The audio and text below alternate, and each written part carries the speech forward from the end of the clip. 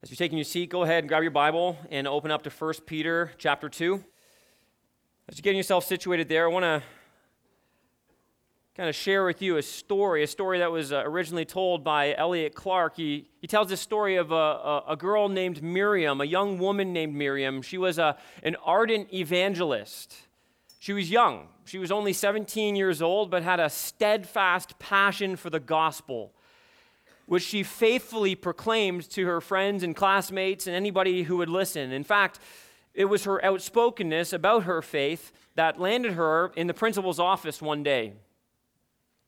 She faced a threat of expulsion, public shaming, and even the possibility of legal charges against her for a quote-unquote missionary activity. You see, Miriam was a Christian living in a Muslim-majority nation in Central Asia.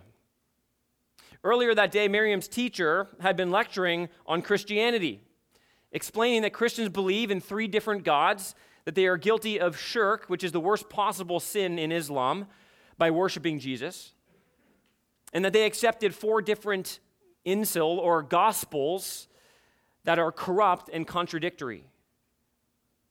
He had likely, up to this point, never received any kind of pushback or any kind of opposition, but on this day, Miriam raised her hand, and she asked if she could address and amend his description, explaining that Christians actually didn't believe what he suggested they did.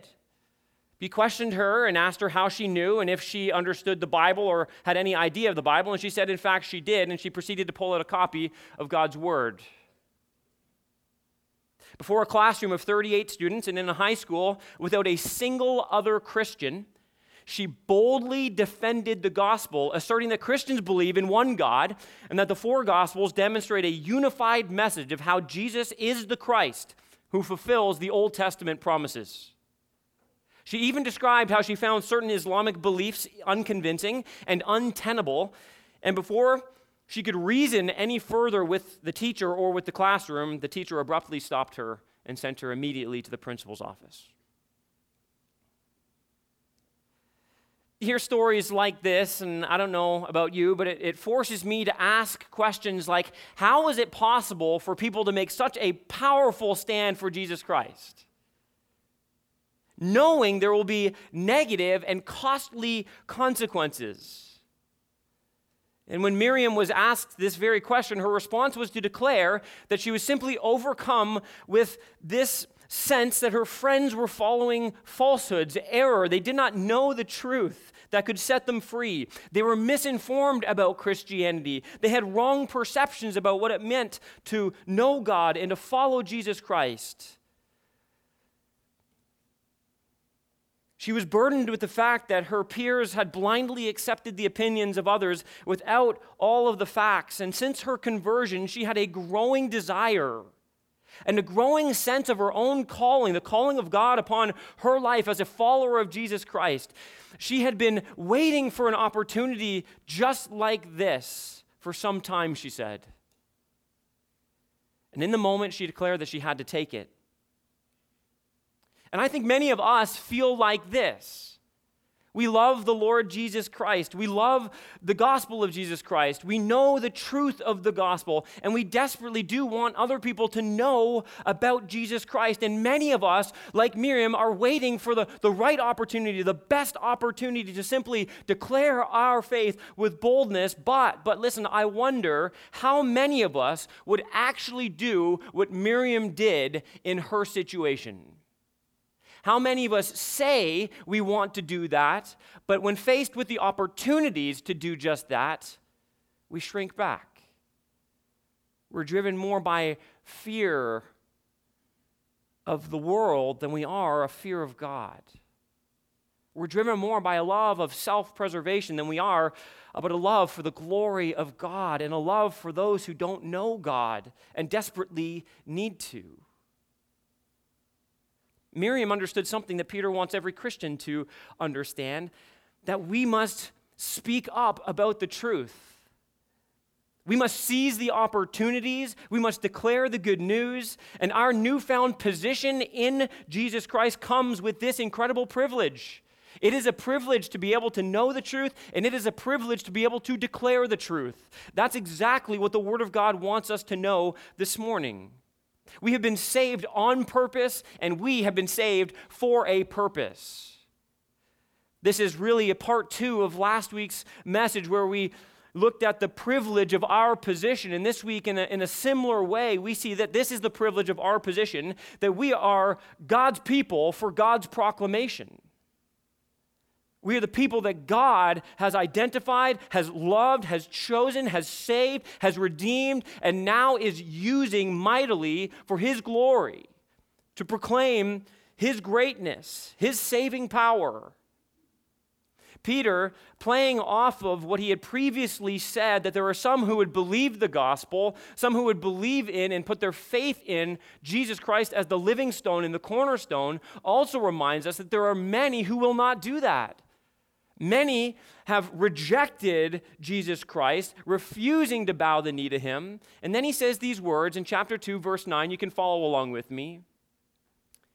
He says, unlike those who have rejected and were destined for this kind of rejection, he says this, but you, he says, are a chosen race, a royal priesthood, a holy nation, a people for His own possession, that you may proclaim the excellencies of Him who called you out of darkness into His marvelous light. Once you were not a people, but now you are God's people. Once you had not received mercy, but now you have received mercy. Here again, Peter identifies for us that our position comes with this unique privilege. We get to be the people who declare and proclaim the excellencies of our God. The God who has saved us wants to use us to save others.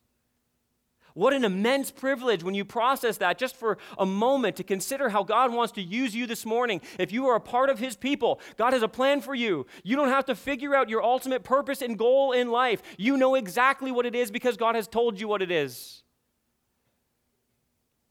So how are we to understand this? And how has God told us this through this passage, that we are the people for God's proclamation? Here's the first way in which we see this. We are intentionally defined in God. We are intentionally defined in God. In other words, God looks at us and He wants us to recall our identity again. It's interesting how often the Word of God constantly pulls us back into this idea of understanding our identity. We're so busy trying to manufacture our own identities, trying to define our own lives in a variety of different ways by what we do, by our position, by our career, by our education, by our hobbies, by our abilities. And here we see this, that God, He pushes all that to the side and He says, you don't need to define yourself. I've already defined you, and I've done so intentionally in a way that helps you understand how you're supposed to live because of who you actually are. We've seen already in 1 Peter 2, in the previous section, in 4 through 8, how the identity of the Christian establishes the identity of the church. The identity of Christ, establishes the identity of the church. We saw last week that Jesus Christ is the living stone, and our connection to Him turns us into living stones. That God is building us up into a holy place, a temple of His presence. Let me just remind you again that our connection to God defines our position in God and therefore the privileges from God. Last week we looked at the privilege of His presence, that we are uniquely brought into this relationship where we have special access to God. All of us as believers are given this immense privilege of being able to draw near to God, of being able to know His presence in such a potent and powerful way. But Peter's statements here in verse 9, they actually press deeper into the Christian's identity. He uses 4 phrases here, all of them deeply connected to the Old Testament scriptures. And this is the point of the imagery that Peter is employing. He's wanting us to understand in a greater way our identity as followers of Jesus Christ, as the church of Jesus Christ. These titles come from Exodus 19, when God constituted Israel as a nation. And they're also coming out of Isaiah 43, where God promised to reestablish Israel after their exile. These are foundational statements about Israel. These were statements that the nation of Israel were holding on to, that gripped their hearts, that helped them understand how they were to operate in the world that God had placed them in. But I want you to see this, that by applying them to his church, Peter is actually telling these Gentiles and these Jews that the privileges of Israel are now theirs. They're now ours. If we're in Christ, if we are part of the family of God, everything that is said about Old Testament Israel is now applied to us. We have the same privileges and the same promises that they had. They may be aliens and exiles, cast out and rejected by their former people, but God has taken them in. And with these titles, we see come a unique understanding of our responsibility and our great privilege. And let's just quickly look at these titles. Notice the first one that he uses there, but you are a chosen race. Again, don't miss the fact that God is the one who has called you. God is the one who has chosen you. This idea of being a chosen race is really helpful. I think it's interesting. We often describe people by their race, especially in a growing kind of ethnically diverse culture. Oftentimes, describing somebody, at least in part by their race or their ethnicity, is one of the first things we go to. It's one of the first kind of external indicators of maybe describing somebody. I'll never forget when my daughter, Karis, when she went into kindergarten, she went into school in the classroom, in a very ethnically diverse classroom in school. And she came home and she was trying to describe to us all of her new friends. And one of the things, if you didn't know, I'm in an interracial marriage, so this is helpful context, okay? So my daughter, she's mixed, and she's in this classroom. She's trying to describe her friends. And so she comes home and she's describing her friend, and she can't really come up with the words. She's like, well, she's Peach. I'm like, what? What do you mean she's Peach? She's Peach, like you. That's what she says. I'm like, if I'm Peach, well, what are you? She goes, well, I'm Dark Peach.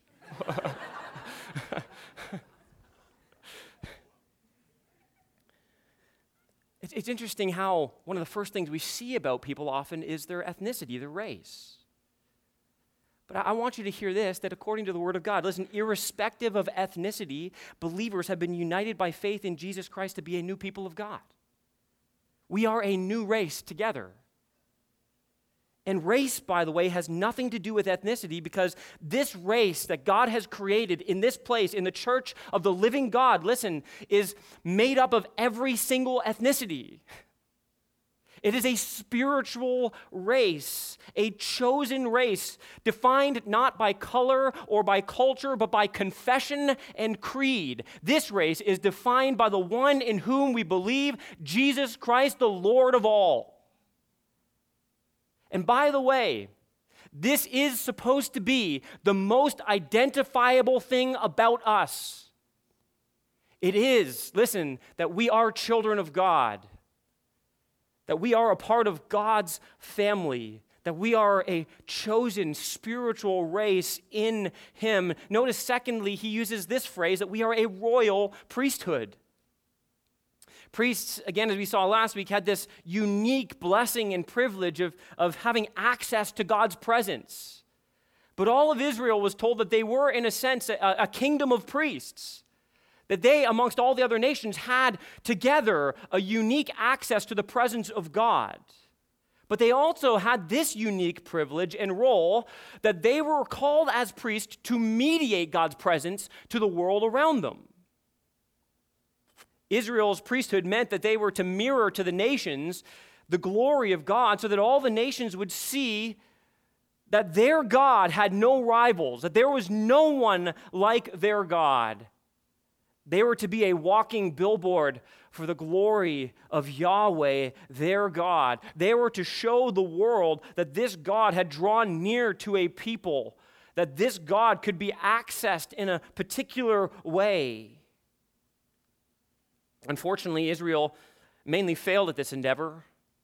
They were constantly living in rebellion and disobedience. They failed at this job. They did not show the nations that their God was greater than the gods of the nations. They dishonored their own God. They brought reproach upon the name of their God. But God looks at the church. He looks at you and me and he says, listen, we now have this unique priestly role. We are a kingdom of priests. We are a royal priesthood. The church of Jesus Christ has taken upon themselves this very role that we are to mediate God's presence and blessing to the world around us.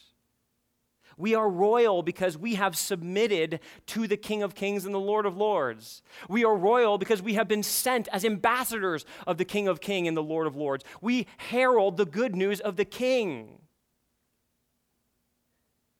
You see, it is now our great privilege as a royal priesthood to mediate God's blessing to the nations. And the way in which we do that, as we will see, is by not only living in a manner that is worthy of the gospel of Jesus Christ, but by very clearly proclaiming and heralding the message of our King. He says, third, that we are a holy nation. In other words, he wants to remind us, as we've sung about already this morning, that this world is not our home. We have been given a new citizenship. We have been set apart to him and for him. This is what our God does. This is what our God is like. That's what we proclaim. As a nation, we are telling the world, this is what makes us different from everyone else. We are holy because our God is holy. As a nation, we represent our God. And so our God calls us to be like him, as we've seen earlier in this letter, to be holy like the Lord is holy.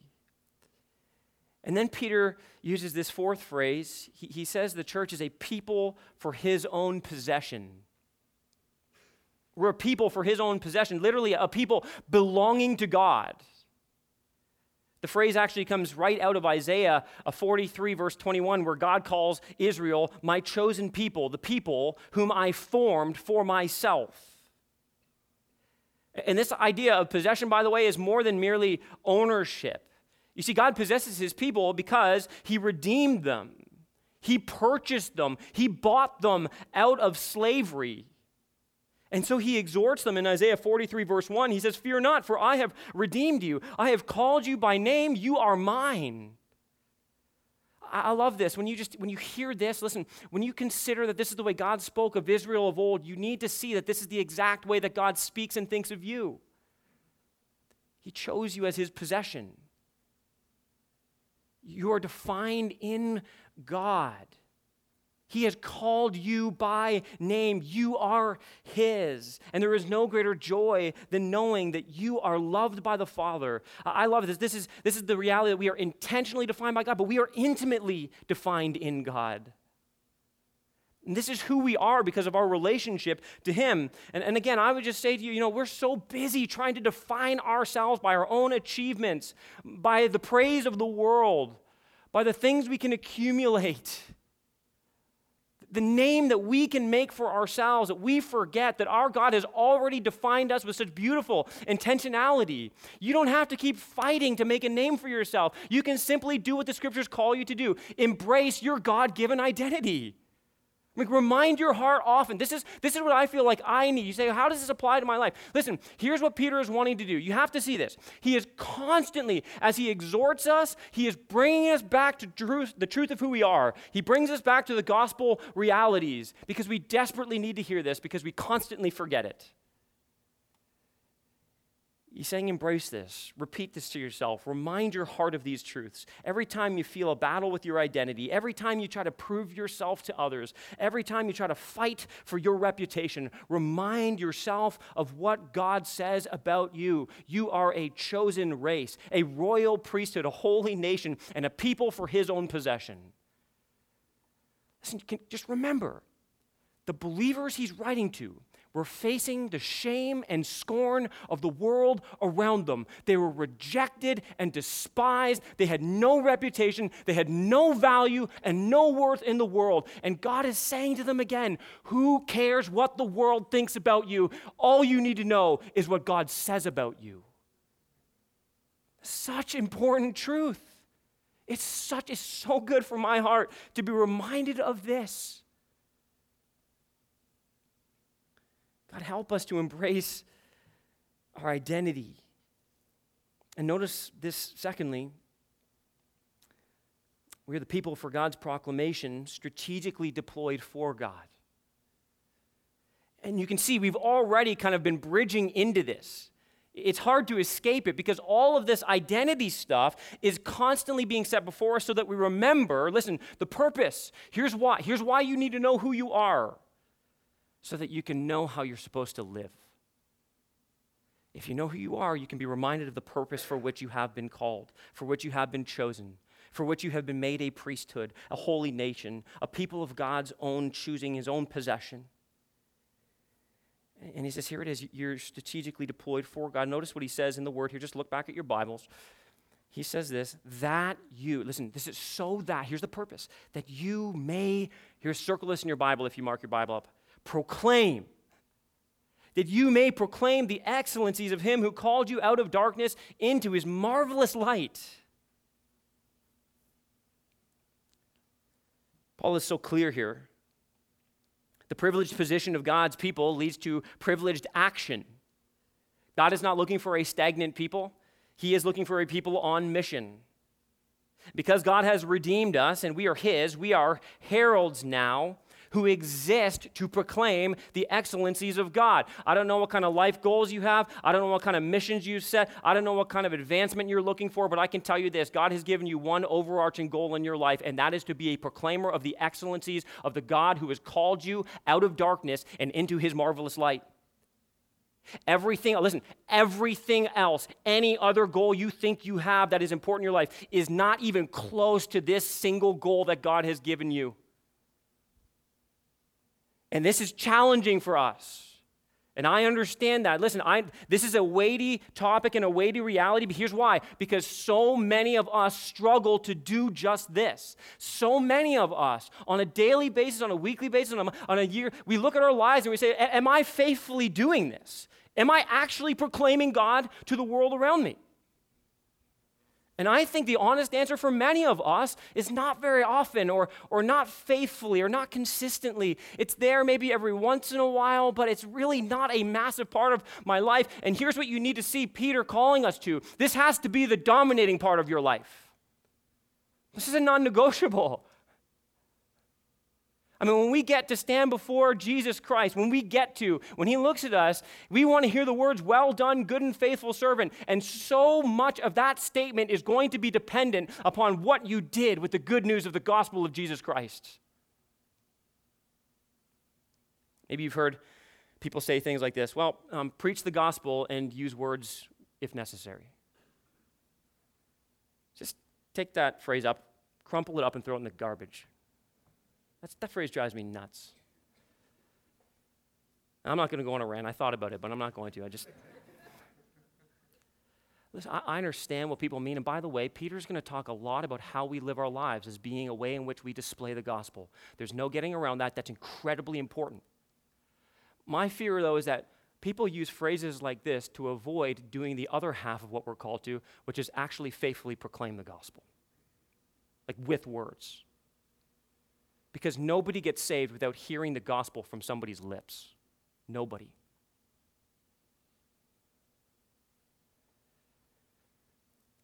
Peter never intended to portray our evangelism solely in terms of quiet humility and respectable conduct. It is not less than that, but can I just let you know and remind you, it is so much more than that.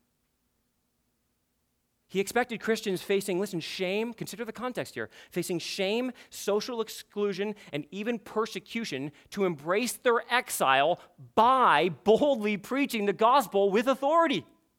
It's like this is how you embrace your position in life. You actually boldly proclaim the excellencies of your God.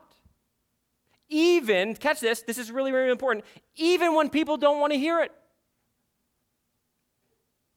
Even when it's sure to invite ridicule and suffering, In fact, Peter frames our responsibility to preach the gospel in view of our rejection. He's telling us, expect that this is going to be reality. He's just told us that the living stone, the cornerstone, has been rejected. And he's screaming to us, don't you get it? If you're going to be faithful, if you are going to proclaim the good news of Jesus Christ, you will not be any different than your Savior. There will be some who gladly and gratefully receive, but there are going to be many more who reject it and hate it, and they reject you in the process. It's common, I think, as Christians to have an overly passive approach to our evangelism. I'm going to try here to very carefully address what I think is a cultural Christianity issue in our present day and age. I think many of us, and I would include myself in this sadly oftentimes, are way too hesitant in sharing our faith, in preaching the gospel. Many of us use language like this, well, I'm just waiting for the right opportunity. But we're not like Miriam, who actually take advantage of the opportunity. Many of us use phrases like this, well, you got to pick your spots, right? You got to be really careful. You can't move too quickly. You got to pick the right spots, and you got to really warm people up, or you got to just, kind of slowly chip away, and eventually they're going to say, hey, wait a second, would you please tell me about Jesus? Or we say things like, it's not always appropriate to share. There was a group of converts from another Muslim country where they were meeting, and they were having a discussion about this, and they were in a discipleship meeting, and their conversation was really about all of this. And many of the individuals in this group, recent converts even to Islam, who were facing serious persecution and shame and ostracization, they were making these kind of statements. There's one young man named Mustafa. He sat there silently, his hands folded across the small New Testament on his lap. And leaning forward in his chair, he quietly shared wisdom that was well beyond his years. He explained that prior to talking with somebody about the gospel, he starts by resetting his expectations. This is so good. Listen. He does this by rehearsing passages where Jesus actually explains exactly what will happen to his followers when they speak of him. He says things like, we're going to be insulted. Jesus promised we'll be ostracized and maybe even beaten. He said, so I set my expectations according to his word. This is so good. He continued, he said, that way I'm not surprised when something bad happens. After this, he explained how he prays for boldness. And only then does he feel ready to be a witness. He looked around the room and he concluded, believe me, brothers, I've been ostracized and insulted, but I've received blessings from the Lord every time I've opened my mouth. May God raise up an army of fearless Mustafas here and now. May God allow us to take this wisdom from this young man and apply them directly into our lives. May we set, our expectations according to the Word of God. May we remind our hearts that this is the reality. This is what God calls us to. And may we pray for the boldness that we ought to have in proclaiming the gospel of Jesus Christ.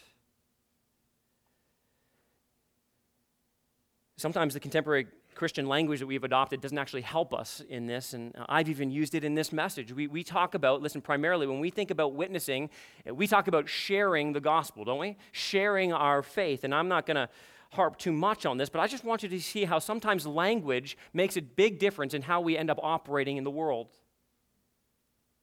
The idea of sharing actually implies that the one we're sharing with wants what we actually have, or that we're simply going to give it to willing recipients. And this is a big problem because the Bible rarely uses terms like this to describe evangelism. Scripture speaks primarily, listen to this, of preaching, declaring, and proclaiming the message. And these words, we just need to embrace sometimes biblical language because it helps us understand the way in which we're supposed to live and communicate. These words convey a kind of fearlessness, a courage, and a boldness when it comes to the gospel. They communicate a sense of urgency and authority. So let me just maybe give you a couple practical things to consider as you are maybe digesting this, as I am too, and wanting to grow in this, because our desire should be to want to grow in how we proclaim the gospel. If this is what God's called us to, if this is the purpose for which God has saved us, one of the primary purposes, then this ought to be what we take seriously. So here's what I want to suggest to you and maybe exhort you to. Two things. First is this: be willing to offend. This speaks really to the idea of authority. Be willing to offend. Embrace the reality that the gospel is offensive to many. The gospel will bring conflict in your life.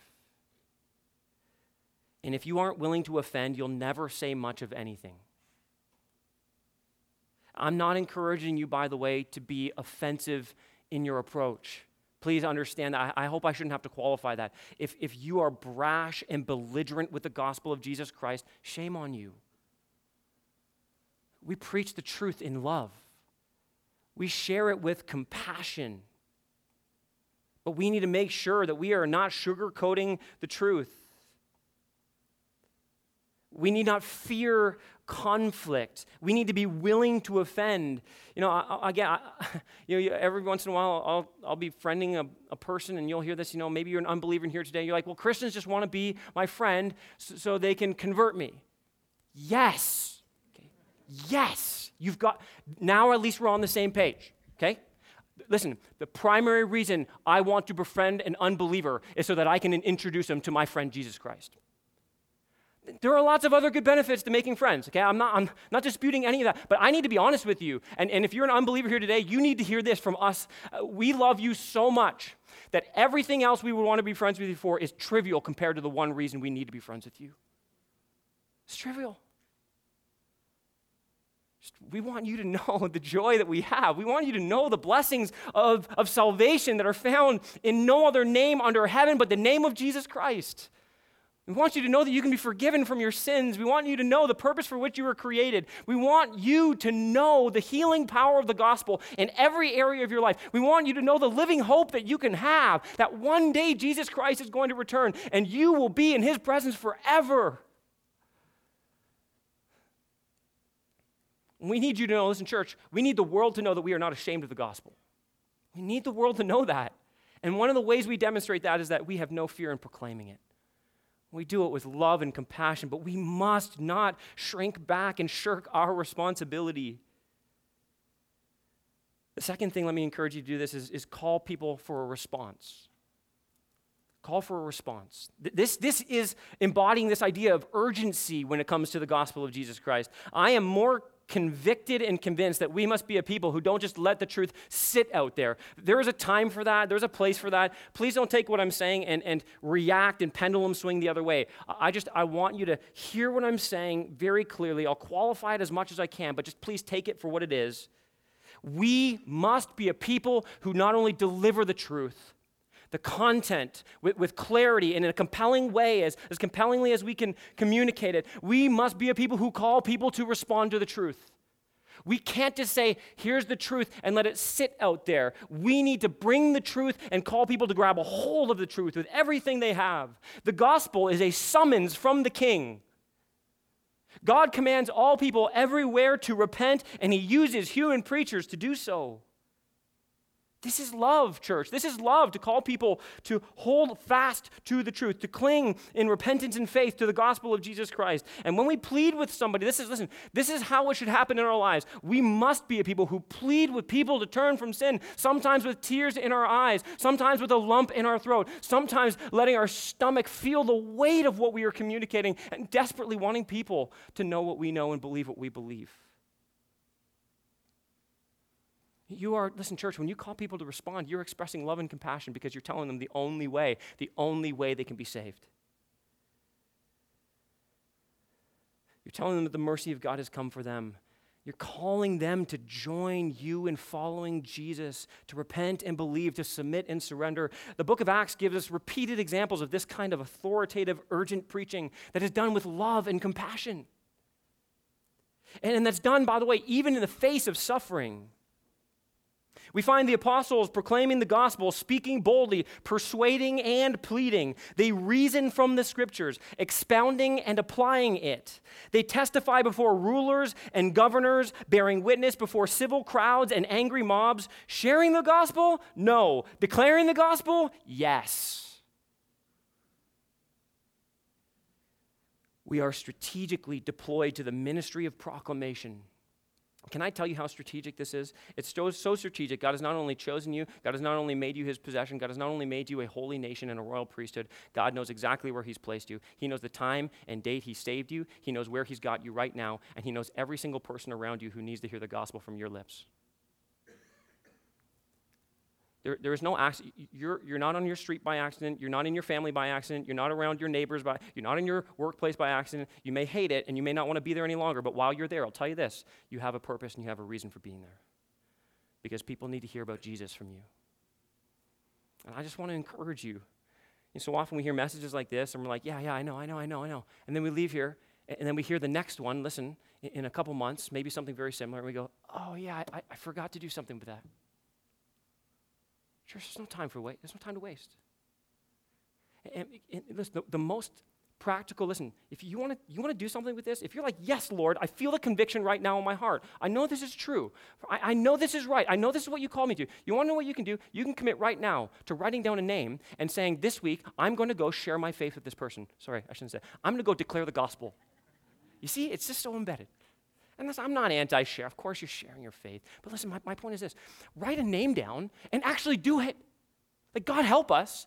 But listen, don't walk out of here with just some ambiguous understanding of what we're supposed to do. Let's get specific about this. Like, pray right now. God, who is it right now in my life that you want me to share the gospel with this week? God, who is it that you are pressing upon my heart? Who is it that I must step out in boldness and love with courage and share Christ with? And then here, listen to the best. Then go do it. I don't care what it costs you. I don't care what you got to move in your schedule. Do it. Get it out of the way. Knock on their door. Take them out for lunch. Have them in your house. Do whatever needs to be done so that they can hear the gospel from you. And pray desperately that God would work in their hearts, because we know this. Listen, that while God uses means to communicate the gospel, it is only the power of the Spirit of God that allows people to receive the gospel. Amen? Okay, so pray, but do. God help us. God help us. How sweet would it be if we came back next week? Think about this. If we came back next week and every single person in this room stood up and said, I shared Christ this week. I declared the gospel this week. I told my neighbor, my coworker, my family member about how they could be saved in Jesus Christ. Who knows what God might do if we begin to take this seriously? Who knows how many people? Listen, God is just waiting to reap a harvest into the church because his people declared that they would be faithful. It would be awesome if we came in here next week and we ran out of seats because we invited so many people to come to church because we had shared Christ with them. Wouldn't it? Where all of us seasoned followers of Jesus Christ had to take a week and stand at the back to let all of the new people who are hearing about Jesus for the first time have a seat.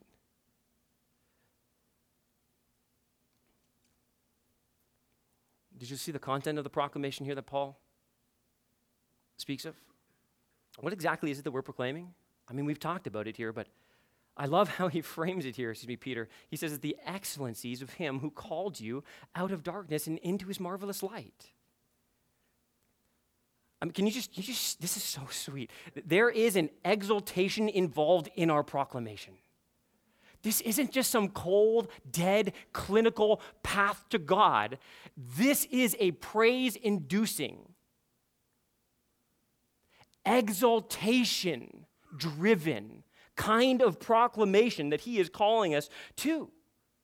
We are preaching, listen, hard truths. Yes, we speak of terrifying realities. We speak of sin and wrath and hell, but we preach the glories of the gospel. We preach good news, the excellencies of him who conquered sin and death. We preach that there is a God who loved us and who gave his own son to rescue us, who suffered death and the penalty for sin on our behalf and rose victoriously from the grave. We are declaring a living Savior, one who is exalted to the right hand of the Father right now as we speak. And we've just sung about it, right? This is what we proclaim. We celebrate the living hope of new life, and our praise and exaltation must flow to others as we tell them how he has delivered us out of darkness and into marvelous light. In other words, what Peter is telling us here, this is so important to understand, is that worship is essential to evangelism, okay? Which is why he reminds us lastly that we are wonderfully delivered by God. We are wonderfully delivered by God. We're the people for God's proclamation, wonderfully delivered by God. Here again, this is intended to be fuel for our proclamation. In verse 10, Peter says, once you were not a people, but now you are God's people.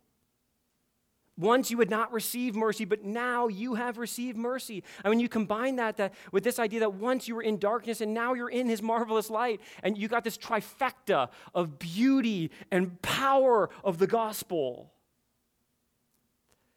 Peter actually is drawing here from an Old Testament book and an Old Testament picture that he's painting.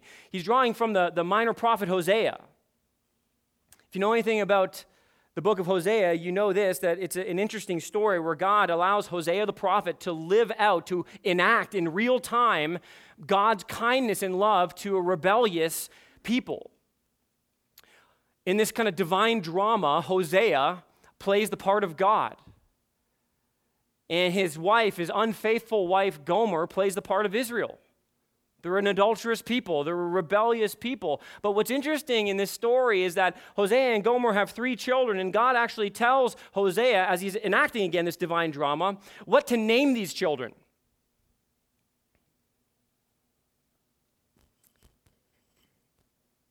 The kids' names are a lesson to the people of God. Here's what he tells Hosea to name his kids. The first kid is supposed to be named God Scatters. That's what the name means. I'll just give you the meanings of the names. God scatters. The idea is scatters outside of the land. The second child is supposed to be named Not Pitied. And the third child is to be named Not My People. You think you had it rough in school. But in the story, and using this real life picture, in the book of Hosea, God changes their names. He says this is essentially who they are. This is what they're doing. But God changes their names, and he plays off of their names. God Scatters is changed. The name is changed into planted or sown. And the idea is, again, planted in the land. Not Pitied is changed into I will have mercy. And Not My People is changed into you are my people. And you see what Peter, by the power of the Holy Spirit, is communicating to us today and to the church that was receiving this letter in the first century, is that this has been the experience of all God's people for all time.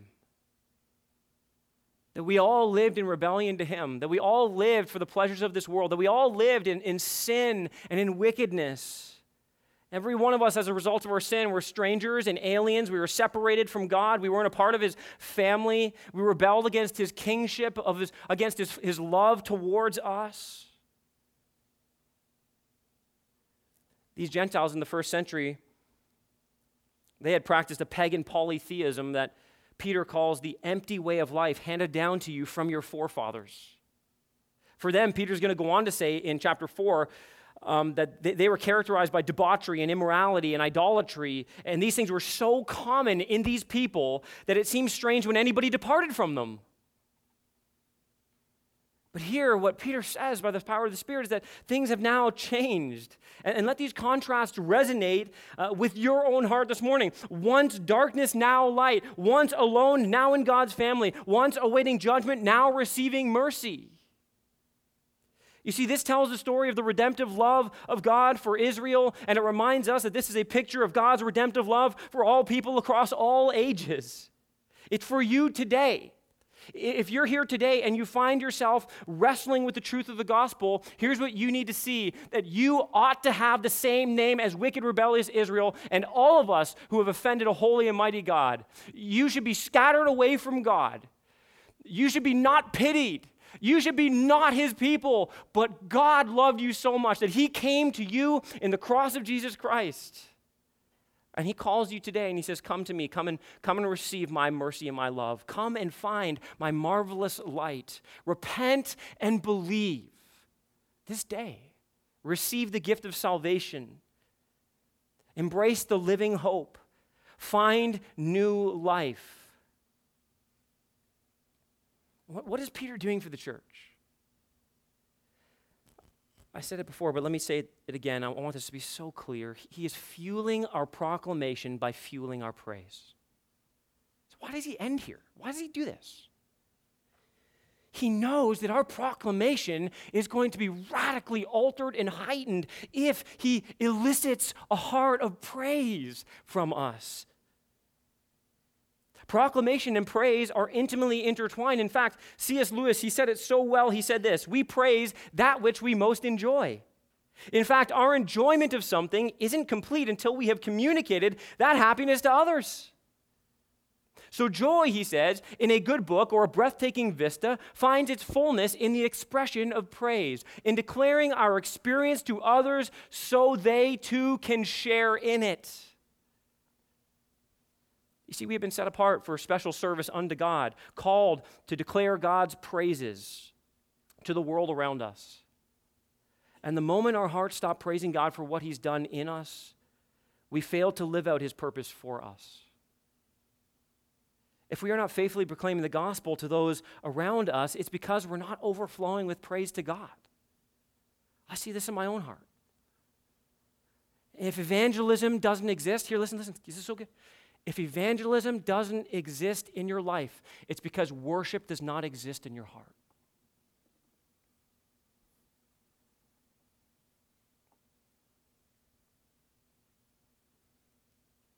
John Piper says that missions exist because worship doesn't. I love that. And his point is this: listen, missions exist because we want all the world to know the glory of God and to offer him the worship that is worthy of his name.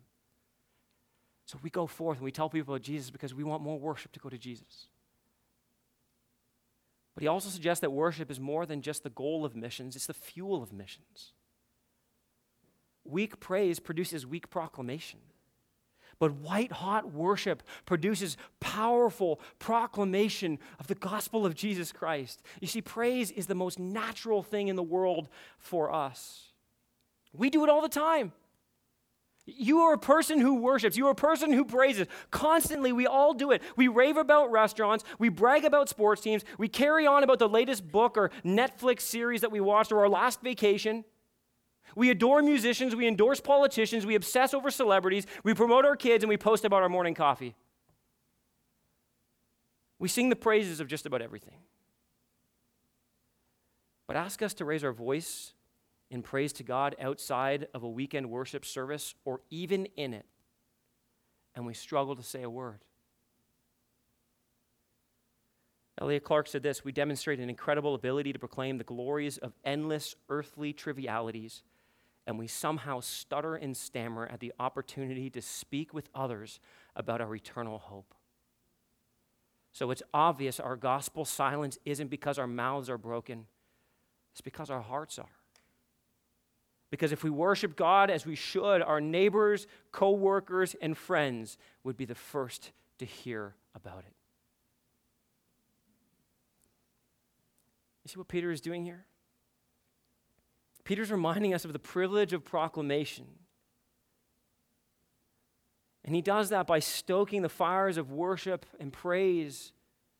He ignites our hearts with the glories of the gospel. You were once like this, but now in Christ you are this. And the greatest application you can walk out of here with is not, I must do.